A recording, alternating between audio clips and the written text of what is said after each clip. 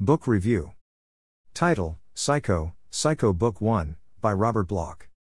Genre, Classic, Horror. Rating, 4 stars.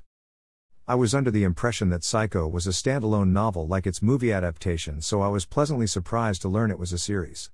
I just finished the Hellraiser series, which was a classic series that I adored, so I was eager to get into Psycho since I love the Hitchcock movie. We are introduced to Norman Bates, who has still lived with his mother at 40. He is a meek and mild-mannered man who has no ambition or drive and is your classic mama's boy, as his mother liked to tell him, and together they are running the Bates Motel. However, we are quickly drawn away from Norman to meet Mary Crane. Mary is a 27-year-old working endlessly after caring for her mother and younger sister Lila, when one day her boss asks her to deposit $40,000 in the bank, and Mary makes the rash decision to steal it in order to pay her lover Sam's debt so they can get married and be together. After fleeing, Mary ends up at the Bates Motel on her way to Sam's after she makes a wrong turn. After spending the evening with Norman and getting to know him, Mary is secure in her decision to steal the money and takes a shower. This is where the infamous shower scene occurs, and Mary dies less than a quarter of the way through the novel, and I was already hooked, and I can't wait to see how the novel differs from the movie, and I might make a book versus movie post about Psycho in the future. Norman, in my opinion, seems to be suffering from both DID, as he experiences blackouts in which things happen that he isn't aware of, and schizophrenia because he sees her mother as if she was alive, but anyone familiar with this story knows she has been dead for a long time. After mother kills Mary, Norman disposes of her body and car along with the money he didn't know was there, but we aren't even halfway yet, so I'm excited to see where the book goes and if it is different from the movie adaptation in any way.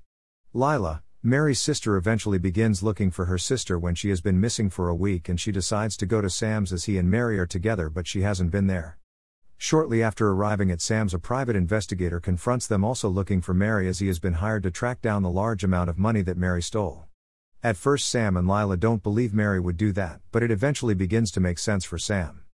Arbogast begins looking into the local area as Lila wants to contact the police, but Arbogast wants to hold off because it would be worse for everyone involved if it goes to court. He eventually makes the connection with the Bates Motel and goes to speak with Norman. He puts a lot of pressure on Norman, who begins messing up his story, and there is the added complication of Arbogast wanting to speak to Mother.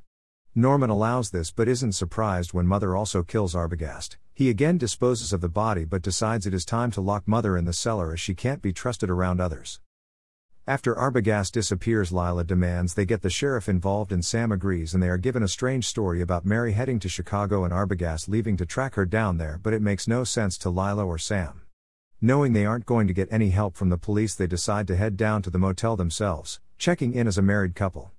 After finding Mary's earring in the bathroom where she was murdered, Lila heads to get the sheriff while Sam distracts Norman, but Norman is one step ahead of them and attacks Sam.